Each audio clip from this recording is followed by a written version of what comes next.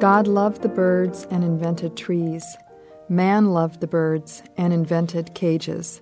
Jacques Duvall. Alice Miller's most recent book, Water, won the Mary McCarthy Prize for Short Fiction and was a finalist for the 2009 Patterson Prize. A professor in the English department at Indiana University, Alice is also a pro bono attorney specializing in animal rights law. Welcome to The Poet's Weave. I'm Christopher Citro. Alice, what poems have you brought to read to us today? Lion in Suburbia. They spotted him one early gray morning, placidly seated by the children's swing set, oversized marzipan cat, like a child's stuffed toy abandoned to the dew. Panthera leo, you with ratty mane and skeptical look, briefly free of the torments that brought you here. What compromises have you been asked to make while imagining a world where God shuts not the lion's mouth? What amazed them all was how still he sat. Like a statue. Is he real? Motionless predator balanced against the backdrop of swings, shell-shocked yellow eyes staring down a newly mown suburban lawn. Roar for us, the children howled, safely beating on glass panes. Come away, children, come away from the windows. We have to call someone, they said. We must alert the authorities. Yet they too were perplexed and transfixed by the frayed version of mythic grandeur. And later, when the lion was surrounded and shot dead, the spectacle of his limp yellow body splayed in final retreat, the children ran out in search of paw prints, claimed remnants of the tufted tail. They traced the flattened grass for souvenirs of fierceness, ran roaring circles pretending to be lions too. One child gleefully recalled the lion's loamy eye filled with predator light. Like this, the proof of his terrible danger. Elegy for my cat. In a sea of red gold leaves he swims like a stippled fish. The ground soaked with rain pulls him down. Earth leeches life.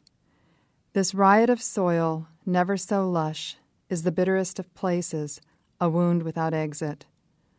Nothing mocks grief like loss. Losing moves unhealed through seasons, marks the places we were once. Ripe with the decay of leaves, love sharpens golden black. With synaptic swiftness, a shadow is mistaken for a panther.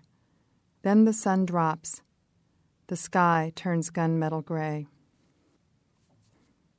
Christmas lambs. By the road in the meadow, a dozen lambs, still damp from birth, umbilical cords dangling like fluorescent pink roots from soft undersides, stagger on black legs through the frosty grass. It's the first day of winter on the north coast, a wet world of lush green and unexpected white. This morning, snow fell in a place where snow never falls, into the ocean, and over the trees covering redwoods in lace. The lambs, uncomplaining, shiver and suckle. They know nothing other than this, and they believe in the glistening green meadow dotted with lumps of white, the sly and frosty radiance of blue sky above, golden light slanting down sharply through snowy sugar pines, their mothers, force bred out of season. A ewe trails her placenta like a bloody flag, rump swollen from the birth, and glares with a stupid woolly sheep face, ridiculous and pathetic in her pain. In the spring, she will cry incongruously for her twin lambs sent to slaughter. Then she will be bred again. How easy it is to be fooled into miracles. New life, innocent lambs, golden sun. The excitations of nature, an ocean inexplicably full of snow. Joyous, we can't imagine that exact moment, weeks from now, when the snow vanishes like a dream and the Christmas lambs are hacked to pieces, any more than know how crazy luck can quickly pierce our own lives. On a glorious Christmas morning, trouble, sharp and shining, just beyond the treetops. You've been listening to poems by Alice Miller on The Poet's Weave. I'm Christopher Citro.